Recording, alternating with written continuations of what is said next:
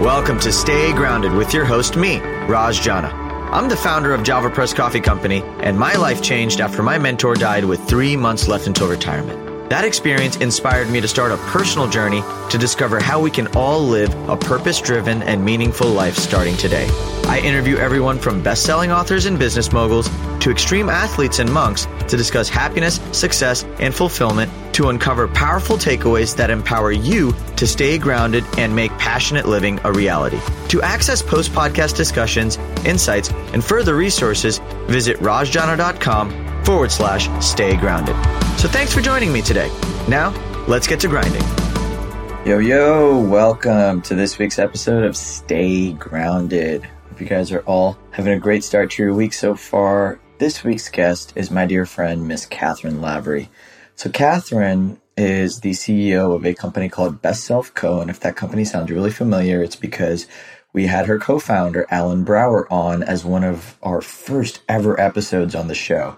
So Cathryn lives in Austin with me now, and I am so grateful that I got a chance to dive down the rabbit hole with her, because Cathryn's story is something that's actually very similar to my own. Back in 2011, Cathryn moved from Ireland to New York City to take up a graduate job as an architect.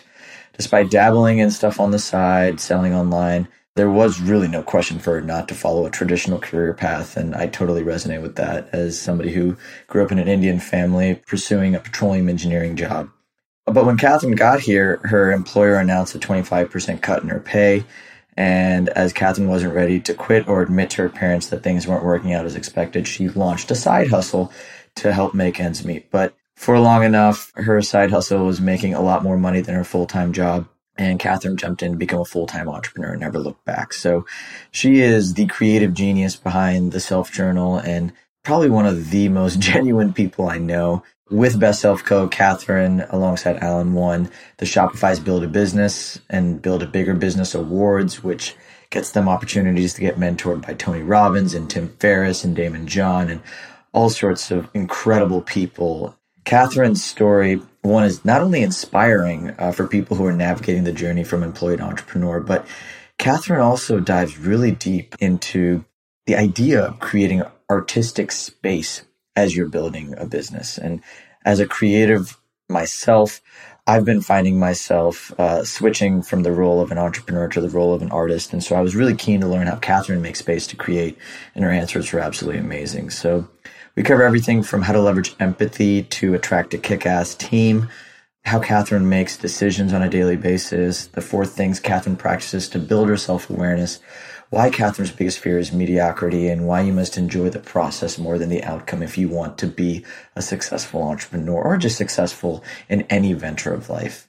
Cathryn's one of my favorite people, and we sat down in my apartment and jammed out over this entire hour. So I hope you guys take a lot out of this conversation with somebody who has not only walked the walk, but talks it really well and is able to really explain her own philosophies and how she was able to go from a place of being an employee, a place where she was scared, being in a new country, to then becoming extremely successful and helping others be successful as well. So I hope you guys enjoyed this one, but if you haven't already, be sure to subscribe to Stay Grounded on any of the podcast apps, whatever you choose. All that means is every single time we have a new episode, it just drops right in your phone so that you get to enjoy it on the go. Yeah, guys, hope you guys enjoy this one. I really enjoyed this conversation with my good friend, Miss Cathryn Lavery, and I hope you guys do too. So without further ado, here is the amazing Cathryn Lavery. Yo, welcome back to another episode of Stay Grounded. Whew, am I excited to be looking at the person sitting right across from me today and not across a computer screen. Hey, Cathryn. Hey, Raj. How's it going? I'm great. How are you doing? I'm doing great. All right. That's awesome. So for context, everybody, you guys all know that I just moved to Austin, and Cathryn lives in Austin. And so we are now doing the first official live interview from Austin. And I'm really excited to have Cathryn here for that. So, yeah, I'm excited to be your guinea pig. You're not a guinea pig. I've been doing this for a while, Cathryn. Let's not push the buttons. No, it's great. You made me coffee right before. It was awesome. All righty. Well, let's get started. So I already introed you, so everybody knows at least a little bit about you. or what I think I like about you. But what I'd like to start with is you've made a pretty similar career transition, just like I did. You went from a very traditional career to something that breeds a lot of fulfillment, joy, and abundance in your life. Why, one, did you want to go from being an architect to an entrepreneur? And two, can you talk about that journey and the difficulties that might have come up as you started making that transition? So when I first started the transition, I didn't realize I was making a transition. I thought I was just starting a thing on the side that was making a little bit of money. And the reason I started the thing on the side was because I moved from the UK. I went to uni in Scotland. I grew up in Belfast, and then I moved to New York. And I had a job at an architecture firm. Probably a month before I was supposed to come out, they were like, we still want you to come out because we really like your work, because I interned for them, but we can't pay you what we said we were going to pay you. We want to pay you 25% less. And so at that point, I'd already gotten my visa and like paid all this money. And I'm thinking, okay, do I still go? And I'm thinking, well, I've always wanted to live in New York, so let me just go. So I arrive in New York. I have 2 weeks off before I'm starting this job. After a week, they tell me, actually, we don't quite have enough work, so let's start you in 6 weeks. But of course, I'd gone there expecting, okay, I'm going to get a paycheck in a few weeks. I didn't, I had like $760. So I'm like, what am I going to do for the next 5 weeks until I start? And it's funny because I called them the next day and I'm just trying to I'm like being way nice about it. I'm like trying to understand why they would do this. And one of the bosses was like, I know that when people graduate, they want to like travel and like do things. So this is an opportunity to do that. Oh, and I'm thinking, yeah, I did travel. I traveled over here to start this job. And so I just and I didn't want to tell my parents that, I just moved over and I didn't have this job. And so I was just feeling a lot of like pressure and didn't want to admit defeat because I'm super stubborn. So I just started doing some design things on the side. And that's kind of the beginning of where this transition was. But it wasn't like I started and thought, okay, I'm quitting architecture and I'm doing this thing. This was just something that I started on the side, and then it eventually like became much bigger. To preface that, I became an architect because I was good at like design and also like physics. So I was like, okay, this career path makes sense. But when I was younger, like I had an eBay store when I was like 13 or 14 instead of a side job, because I was like slinging DVDs on the internet. I was basically drop shipping, except I didn't know what that was. I wasn't able to have a PayPal account at that time. So my mom allowed me to set one up under her name. And then I also sold cupcakes on the playground when I was like 6. So I was very interested in like, how do I make my own money? But I didn't have any mentors or people that I knew that did that. And so even though it had done well, like I bought my first laptop because of my eBay business. And I was always like investing in, okay, how do I set up a real online store now? But I didn't know anyone that did the same thing. So for me, I was like, okay, now I have to get serious about my career and like school and everything and go down the conventional path. And I want to ask a question about that. So with your conventional path, did you feel like you had to become an architect because it was prestigious in the eyes of your parents, and that kind of made you steer away from the path of entrepreneurship? And at that point, when you realized you were going to be an entrepreneur, were there any like, I guess, psychological barriers that were stopping you from sort of diving in altogether? Like, did you tell your parents you were starting to sell stuff again? Or like, was there a period or like a dark period where you felt like you were kind of alone in the journey? Yeah. So the reason I became an architect is because that's all there wasn't an option of not going to university. Like that wasn't even a thought in my head. It was like, this is the path and this is what I'm doing. And it never really occurred to me that I would just do my own thing. So my dad's a doctor and my mom also was a teacher and a nurse. So I just come from a very traditional sort of family. So again, I didn't know anyone that did this entrepreneurship thing. And I had the map that I was given was very conventional with the career. So whenever I got to the US and started doing my own side thing, I didn't tell my parents right away because I didn't want to admit that the job thing hadn't worked out quite yet. And then once I started the job, I did it for about 18 months, and then my side business was making way more than my regular job was. And I knew I was going to quit. So I told my dad, I'm thinking about quitting like 3 months before I was going to, because I wanted to warm him up to the fact that I was quitting. Yeah. But I wanted to bring it up as in like, I'm thinking about leaving. And so of course I get this. I don't know if that's a good idea. That's a lot of pressure to put on yourself. And I was already had my own doubts because I never did business studies when I was at school. I never really had done any business courses at all. So before I quit my job, I set myself this target of, I did all this research on what books I should be reading. So I had like 23 books, I think. And I wouldn't let myself leave my job until I'd read these 23 books. And it was on like mindset and finance and business. And it was like a kind of my own like personal MBA, which was one of the books that I read as well. Nice. On how do I quit my job and have some sort of foundation to work on. I think that's brilliant. I mean, I resonate with that a lot. I remember when I was working full time, I mean, JavaPress was making a lot of money, like way more money than I was making in my job. But I think my dad wanted to see, he's like, I don't believe this is true. Like, this is funny money. I don't get it. Yeah. And so he wanted me to make the same amount of money for 6 months straight to prove it to him. Yeah. And at the time I was really, I wanted their approval. Like, I didn't want to go out on this new path and not have their support. I just felt like that would be weird. So I stuck there and I stood there and I took that time just kind of like you did to give myself that MBA. I think that's brilliant in a way. Now, your side business at the time, was that Best Self Co. or was that something different? No, that was my first business, which was a design apparel goods store, which is on Shopify, funnily enough. And it was funny because when I started, I had my job, it was before my job, but then in my job, I was like shipping these orders at lunchtime. So I'd bring them in this bag. And then by the end, it's crazy when I think back of how little time I spent on it compared to the amount of money where I was getting a TaskRabbit to come to my apartment because I was shipping everything out of there and like pick up all of like boxes and boxes of stuff to ship out. Meanwhile, I'm going to work in a job making less than $40,000 a year. And even when I left, I didn't just tell them, okay, I'm leaving. I took like a 3-month because I didn't want to leave them in the lurch. I wanted to finish off my projects, but I didn't want to take on anything new. So I'm like, I'll do these projects because they're on site. I want to see them through, but I'm just working temporarily for the next 3 months to finish these things off. And that was my like dipping my feet in the water of, okay, what if I leave my job and then suddenly I want to sleep all day and I have no motivation and all this stuff. And so every Wednesday I was going to work, and within like 2 weeks, I just want to be working on my business. Like every Wednesday night was like my Friday night, where it was like one day going into work at this job, I was just exhausted. I'm like, I just don't want to be here. But I did stick it out until those projects were finished. And then I pieced out. Yeah, and pieced out is good. Clearly it's done well for you.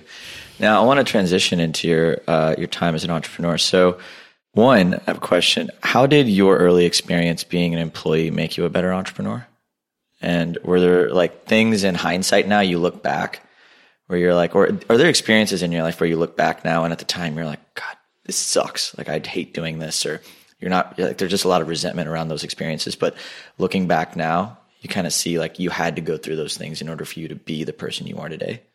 Oh yeah, for sure. I think those experiences taught me how to be a better employer to my team, because one of my bosses on my job, I could tell now looking back that he was like stressed out and frustrated and just taking it out on people.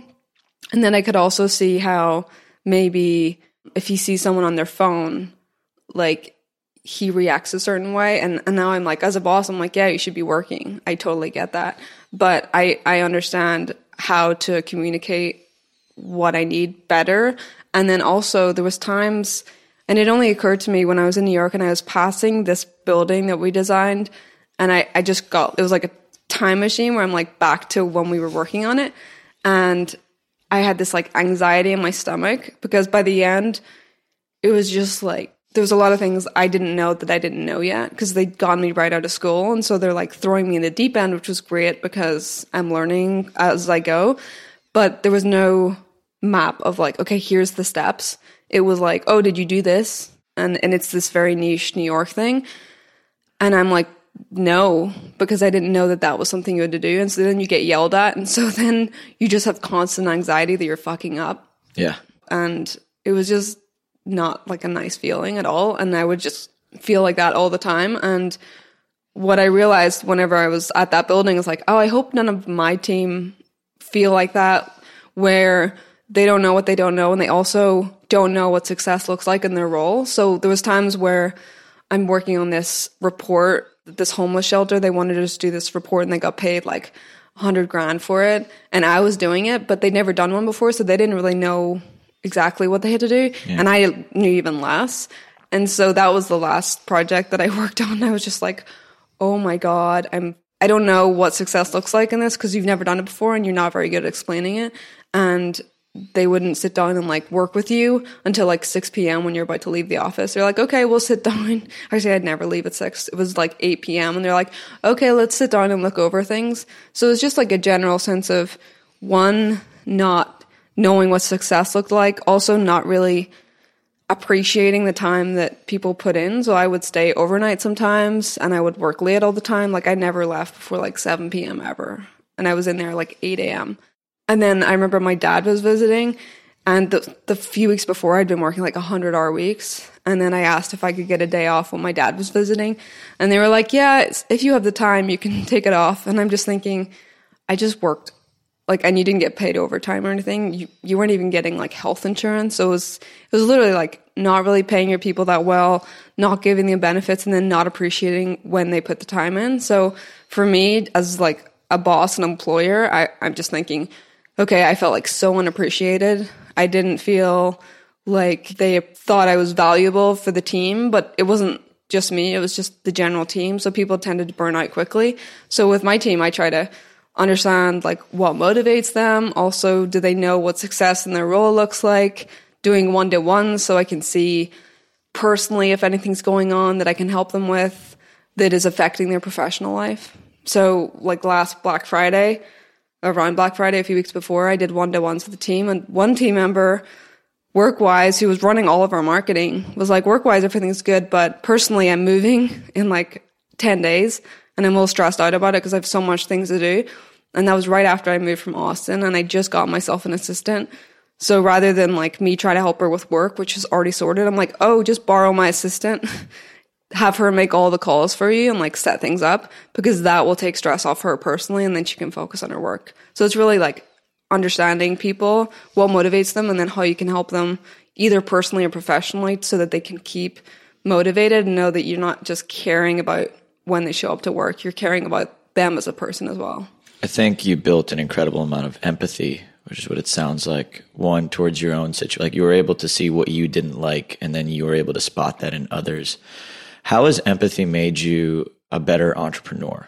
For me, I think I'm a very empathetic person. I always look at it from the other point of view of how I might see something and then how someone else might see it. So whether it's designing product, I see how I see it, but then also putting myself in other people's shoes and how they would see it. Or marketing, like I have my own view, but how do we market to someone that has a completely different view? And that's really just about being empathetic to where they are. And then just with the team, there's things that come up, in people's day-to-day lives. And sometimes they won't be there when you need them to be, but they're there most of the time. And if you could be empathetic that, oh yeah, your kid's sick, you're not going to be so available today or something else, then they do remember that and will work. We have one person on the team who, she's been with us the longest, and her husband has a job and everything, but he always comes out to our events. We had a trade show in New York, and he was there like helping them set up the booth. And that's because we have given her like total ownership. We also are empathetic to when she has things with the kids. We give her the time that she needs, but she also will work at weekends, and she has a sense of ownership over what she does. So she's not there for a paycheck, which is why at the weekend her husband is there helping them set up the booth, even though we never asked them to do that. It's just, that's the type of people that you get if you treat them like that. Yeah, and I think that you mentioned something just about being able to understand other people's perspectives, whether that's in marketing or business or team building, it doesn't matter. How has your own journey as an entrepreneur helped you define a better understanding of who you are in the first place? I think when I first started, I thought of it just as like a business thing, but I feel like entrepreneurship is just a journey of personal growth. 100%. And you tend to grow more. I feel like entrepreneurship is great for so many people only because you're forced to grow into the position that you need to be or the person that you need to be to face whatever problems. Because there's problems that come up in your first year that you're just like, oh my God, how am I going to deal with this? Fuck. And then they come up year 3 and you're like not even fazed by it because you've so like stepped outside of your comfort zone to deal with it before that you've just expanded your circle of comfort. And so then you can deal with way more, both in life and business. Yeah, it's almost like they're parallel. Yeah. Like I feel like, especially when you're in, I don't think you need to be an entrepreneur to be an entrepreneur, I guess. You can be an entrepreneur in a company. Like we have people on our team that are entrepreneurs and you just have to know how to work with those people to keep them like challenged and motivated within your team so that they don't feel like, okay, I need to go out and start my own thing as a challenge. I'm getting enough challenge and growth in my job. I think that's an important distinction, especially for anybody listening. When we say entrepreneurship, I personally do believe, and Cathryn, you mentioned this earlier, but entrepreneurship is the best vehicle for personal growth because you're forcing yourself to put yourself in situations you have no idea how to do, be around people you might not want to be around, and empathize not only with team members, but also a general market. And so you learn a lot about yourself in the process. So in general, how has your own journey with entrepreneurship paralleled with growth personally? So like in a way where, like for me, like I know that I have changed a lot. I've grown more in the last year. I think we were talking about this earlier, but I've grown more in the last year than I have, I think, in the last like 7. Yeah. And that's because, I've been thrown into the deep end. So do you fear huge challenges, like based on when you started to where you are now? How has your relationship with fear kind of evolved? For me, I was talking to a friend recently, Frank, about this, and I didn't realize, but I'm comfortable with being uncomfortable when I need to be to get me to the next part of fulfillment or happiness or whatever. And a lot of times, it's just getting outside of what's comfortable, both in business and our personal life, that will help us get to the next part. So for me, I think at the beginning, you grow your confidence as an entrepreneur as you develop personally. When you first start, it's kind of like playing poker and you have like 5 chips. And so you only take certain risks because you don't have a lot to lose. And so as you get bigger and grow bigger, you take bigger risks because you've built that self-esteem and confidence in yourself that you're like, okay, I know that I'm going to deal with this, whatever it takes. But you do need, it's not like you take the same leaps that I would do now that I would when I first got started. I'll tell you this, like, I think it's all relative. I think you normalize yourself with this idea of what's a big risk. Right. Like I remember when I first started, it was software companies for breweries. I remember my first cold call. God, that felt like a huge risk. Yeah. And that was probably one of the scariest things I've ever done in my life. And now, even though I'm dealing with all these other things, they might not seem as scary, but on paper, they're bigger risks. True. Right? So it's almost like your own perception of what a risk even is kind of evolves over time. How is that shown to be true? Like, what was the first biggest risk you felt like you were taking? And how does that compare now to your own ability to take risks? Like, has your mindset evolved in the way that you manage risk or mitigate risk? I think my first cold call was the worst in my mind because I built it up into this beast. So yeah, I totally understand that, where it seemed bigger at the time, whereas now that I'm doing things that are actually bigger on paper, it affects me less than that did. When I'm thinking something's a risk, I think, what's the worst that can happen? So I try to see, okay, what's the very worst that can happen? And then what's likely to happen, so that I'm like, am I okay with what's likely to happen?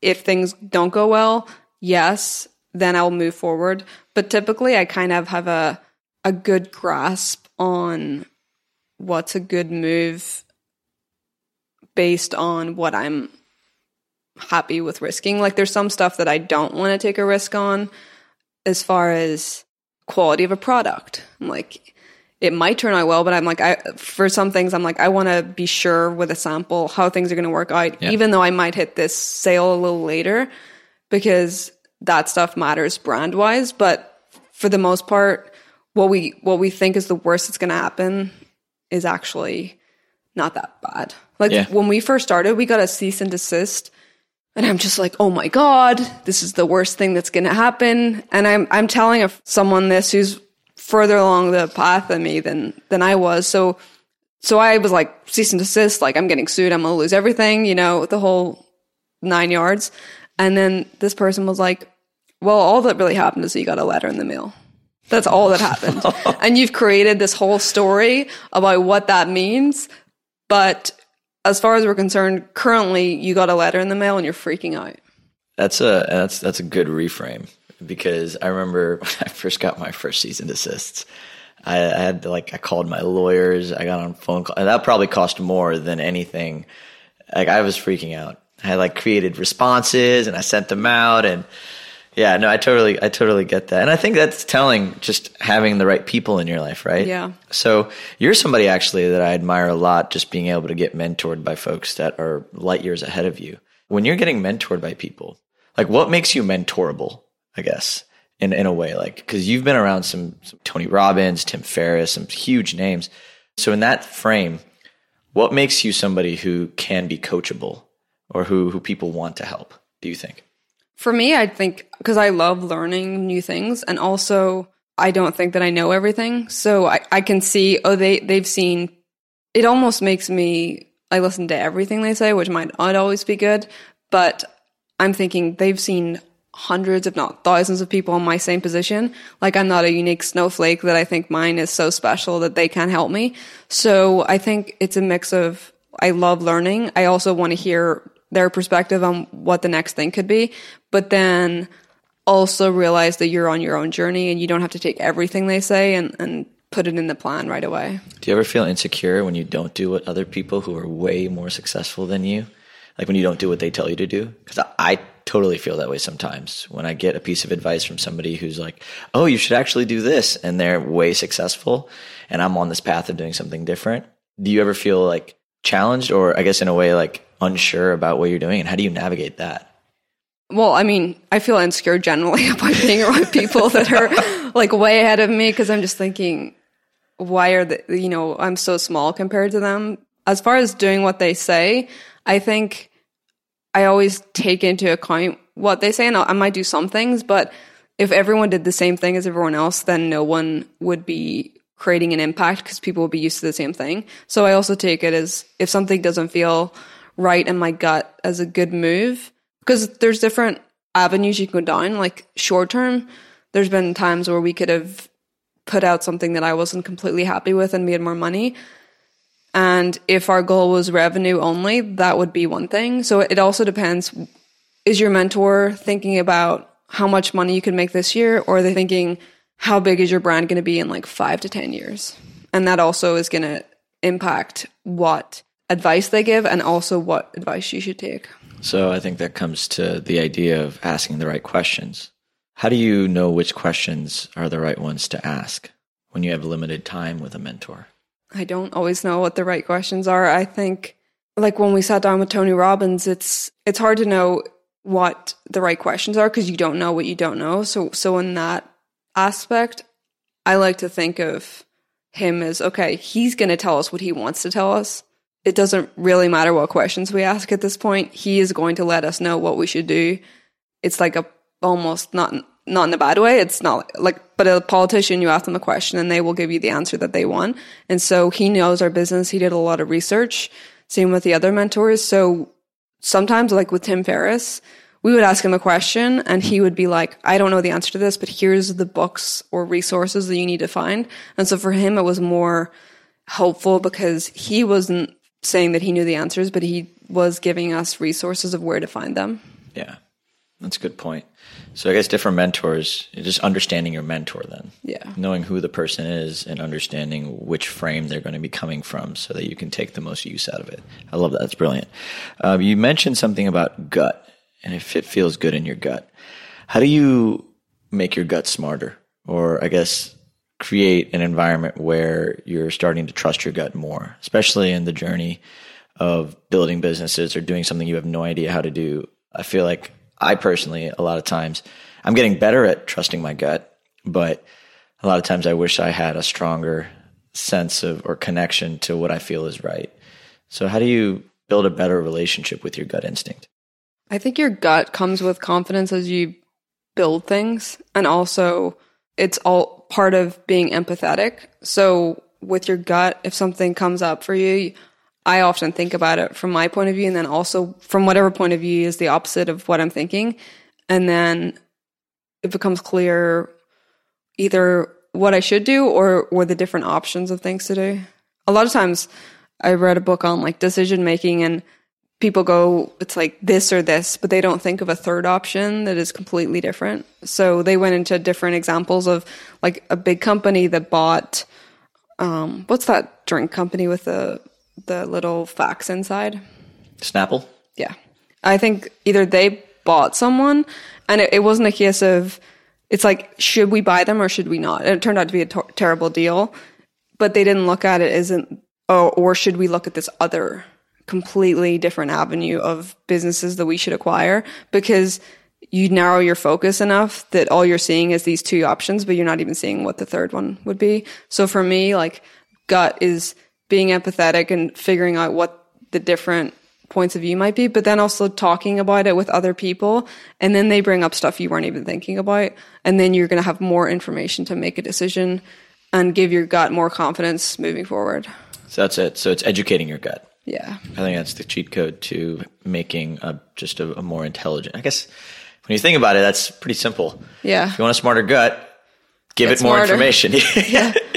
Give it more information, and that creates the environments for it to learn. And often our gut feeling is taking in a lot of information that we have, but we just don't know where it comes from. But when we have a gut feeling about something, it's not like we just pull an answer out of nowhere. It's like feelings that we have, conversations that we've had, books that we've taught. You know, it all comes together in our brain, and we have a reaction to it, which we say is a gut feeling, but it actually isn't coming out of nowhere. It's coming from our past experiences that we're learning from and pulling out an answer, but it's not out of nowhere. I think that's why self-awareness is so important, because you're right. I mean, everything you've been through in your past, everything you're going through right now, your connection to your emotions, what you're learning, it all comes together, and I call it like an encyclopedia. That's your body. Yeah. That just has all this information. So how do you currently build self-awareness? And are there practices that you do to actually get to know yourself better and be more confident in your gut just by the pure virtue of you learning more about yourself? For me, I think like talk therapy is very helpful. Just talking to someone. So I saw a therapist last year, and that was helpful. And a lot of times it's not even stuff that they say. It's more talking out loud to someone that you pay to be there to listen. And you're not talking to a friend that you're like, oh God, I hope I'm not complaining too much. It's like, I pay this person to listen. And then a lot of times as you're talking, you come to realization. So either like a therapist, or I have a coach that we work through a current way of being and then a future way of being and how we want to show up differently in the world. And then setting intention and like homework or challenges to show up in the new way of being. So I think constantly like learning different ways that you show up. And then I think the type of people that you hang out with will also help you become more self-aware. Yeah. Are there things that you do solo? Because everything you just mentioned had something to do with someone else. Are there things that you practices, whether it's journaling, maybe meditation, maybe, or even just solo experiences, travel? Are there things that you bake into your routines that allow you to become more in tune with who you are? I journal every day, and I also meditate. For me, I think journaling is more valuable. Like in the morning, I do my morning pages where I just spit out everything that is in my brain. Or if I'm feeling like if I have some sort of disagreement with someone, or say I'm just feeling like off about something, I often journal about what happened and then why I might be feeling that way. And then I begin to understand, oh, this is where I'm showing up and this is why it bothers me. It actually has nothing to do with whatever the thing was. It's just how I'm feeling about something else. And you're getting better and better at sort of connecting those dots as you journal. Yeah. Because I feel that, like when I feel like, I think I heard this from Tim Ferriss actually on, I think one of his, I think his book or show or something like that, but talked about journaling as like anxiety windshield wipers or something like that. Like it almost just clears everything so that you can just go about, it's like you're just removing the anxiety and putting it on paper. Yeah. Do you get anxious in different situations? And when that happens, if you're not in a place where you can just journal it out, how do you real time sort of manage anxiety and the many forms that it may come up in? I mean, for me, I definitely have anxiety over things. Sometimes I get overwhelmed with the amount of things, and I try to understand, okay, where is it coming from? Is it because I feel like I don't have enough time to do something?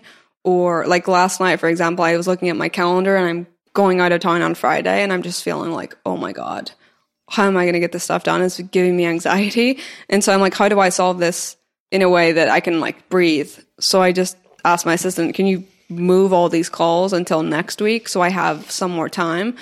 And sometimes it's about understanding where the anxiety is coming from and seeing if you can fix it. And you can't always like do things like that. And I rarely do it, but I was just feeling like I want to show up as my best. And if I have these 7 hours of calls back to back, I won't be. I'll be a fucking shell of a human by the end and I'll not want to be there. So I think understanding how you want to show up as your best and realizing sometimes the anxiety comes from realizing you won't be able to do that for one reason or the other, and then what you can do to step outside of that. Cathryn, what do you fear? Mediocrity. Is that a word? That's a word. I think I said it wrong. But I think just being like mediocre is like a fear for me. Why is that a fear for you? I just feel like I have the time to do something that creates like a bigger impact than that. Or it doesn't have to be a big like worldly impact, but I don't want to show up not my best at anything. So I'd rather not do anything than do something half-assed. Yeah. And that's something like personally I have. So for example, my girlfriend brought this up. We were talking about like when we first met, and she was like, one of the things I noticed about you is like when you decide to do something, you like go full in with whatever it is. I was going to the Women's March and I'm like, okay, my goal for the Women's March is I'm creating this sign and I want the sign to be picked up by Huffington Post or something as one of the top witty signs, right? So that was my goal, and I created the sign, and then I got into the New Yorker and she's like, wow, you really like, when you decide to do something, you just do it. Or she came over for like a drink and she's like, I thought you would just get like vodka and Coke or something, but you're like getting into mixology and like creating like a real drink with all these different ingredients. And she says, you always like don't do anything half-assed. You'll like show up and do something for real or not even waste your time with it. Does it ever feel exhausting constantly shooting for like levels of achievement or I guess like accomplishment that is above just being where we are? Like, does that ever get tiring? For the most part, it doesn't get tiring because I don't usually like to do things that I don't like to do.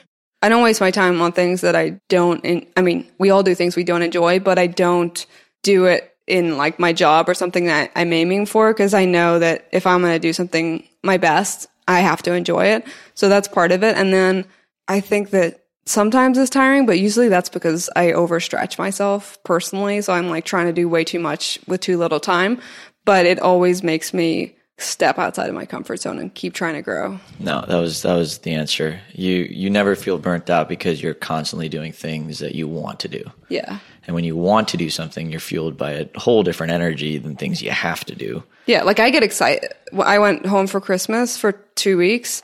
I was like excited to come back. I got back on Friday night, went to bed. I woke up at 5 a.m. I'm like so ready to go because I just love what I do. But there are times when there was a time, I think this week, I woke up, I did my morning routine, I journaled, meditated, read, walked the dogs, all this stuff. And then I started to work and I was feeling like super drained and exhausted. So I just went back to bed. And I think, you know what? I got up, an hour later, I felt so much better. But I feel like sometimes entrepreneurs don't talk about, sometimes things don't go exactly right. So my morning routine, that's all I did. And then I went back to bed because I was just feeling like out of it. And I got back up and I'm like, great. Well, I think that's the high performers like code. Like, you will get it done at some point if you are your best. So then it becomes managing your best. Right. Like, how do you manage that surplus, that finite amount of best that we all have? And I think that was a big thing for me, recognizing that you do have a finite amount of best. Yeah. Like, you don't just have like this giant, like infinite supply of your best at all times. Like, then you wouldn't be human.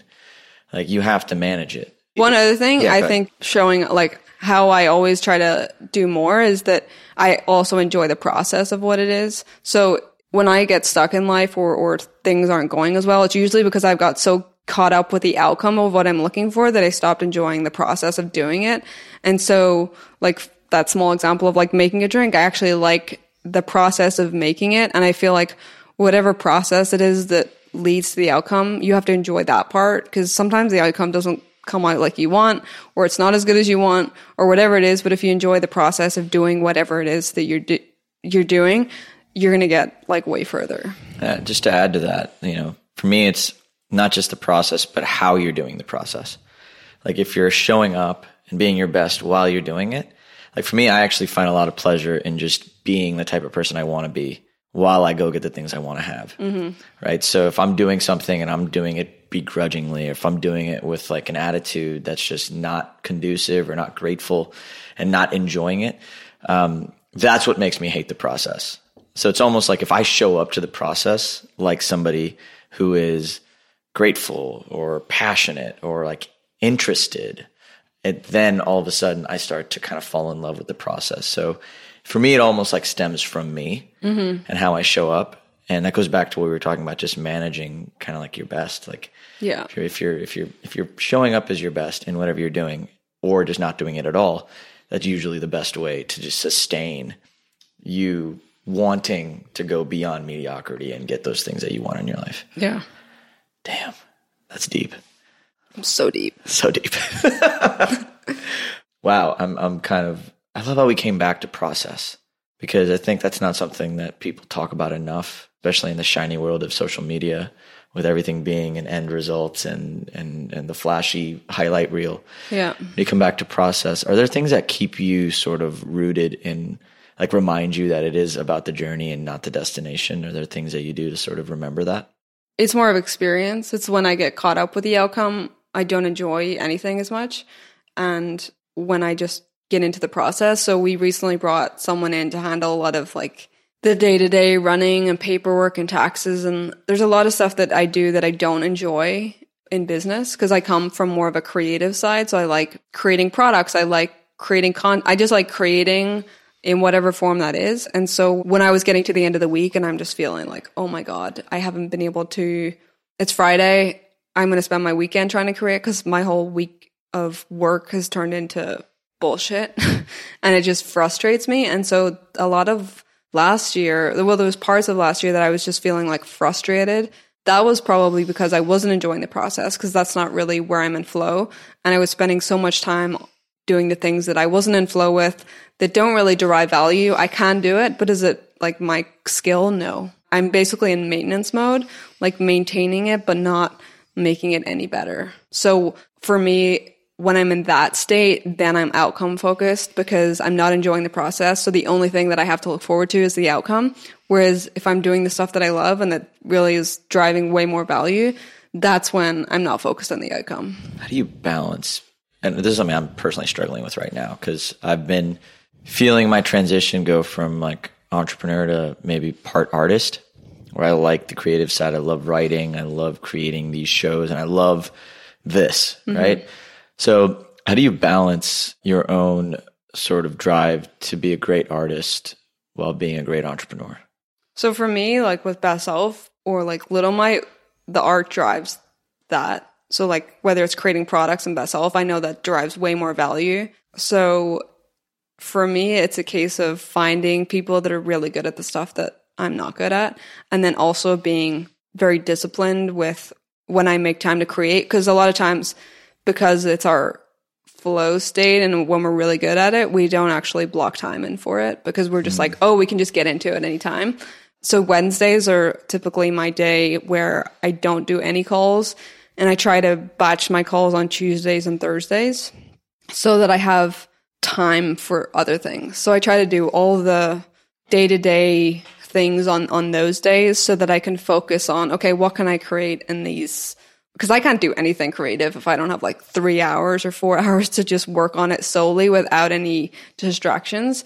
So I think it's figuring out what creative things you can be in flow with, and then being like a complete psycho with making sure that nobody gets in the way of it. Yeah, protecting your creative flow.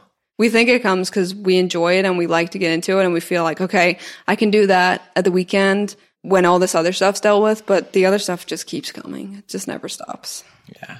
You kind of have to guard it. Yeah. I found that. It's like when you open up the floodgates for one call, all of a sudden it's like you have all of a sudden 7 back to back to back that you just didn't know how it happened. Wake up in the morning, you're just like, oh my God, dreading the day. No, I totally get that. Cathryn, I needed to hear that last bit because I've been kind of going through this weird transition where the things I used to be very good at are things that I'm not enjoying as much anymore. Yeah. So I'm like bringing on people that can handle that while I take on a new role that's much more refreshing and exciting. So it's refreshing just to hear that you can balance being an artist and an entrepreneur and kind of finding a way to drive value through it. All right. So tell me about your YouTube channel. Tell me about all the things you got going on right now and how anybody listening and myself can just come support and learn more from everything that you're growing, because you're just a badass, Cathryn. So thanks, Raj. So my YouTube channel is Little Might, and my blog is Little Might also. So it's littlemight.com.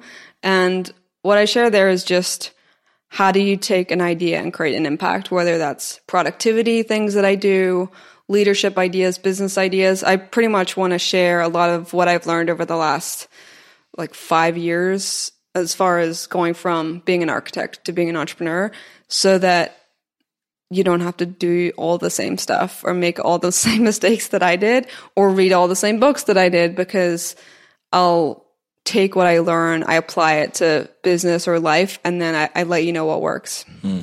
Yeah, that's the best kind of teacher, guys. So definitely look at Cathryn. She's all on social media too, so we'll keep all of her links available in the show notes. Cathryn, I got one last question for you. In the midst of everything you've accomplished, from where you've come to where you are today, how do you stay grounded? How do I stay grounded? I think my daily routine, my morning routine specifically, when I get out of flow or I'm feeling reactive, it's usually because I fall out of doing the things that got me to where I am. So last year, it felt like that. I was very reactive all the time. And I realized it was because I stopped doing the stuff that got me to where I was, whether it's, meditating in the morning, like spending an hour on my own stuff in the morning was just like foundational. And whenever I stopped doing that, it just spewed out into every other area of my life. I have one question on that. One more just on that though. So a certain routine brought you to where you are today. Can the same routine get you to where you want to go next? Or is it something that you have to be aware of and constantly change? And how do you stay grounded in that change? I'm not sure that your routine needs to change all that much to get to where you want to go. I think a lot of people start one way and then they are the type of person that they wanted to be, and so they stop doing the thing.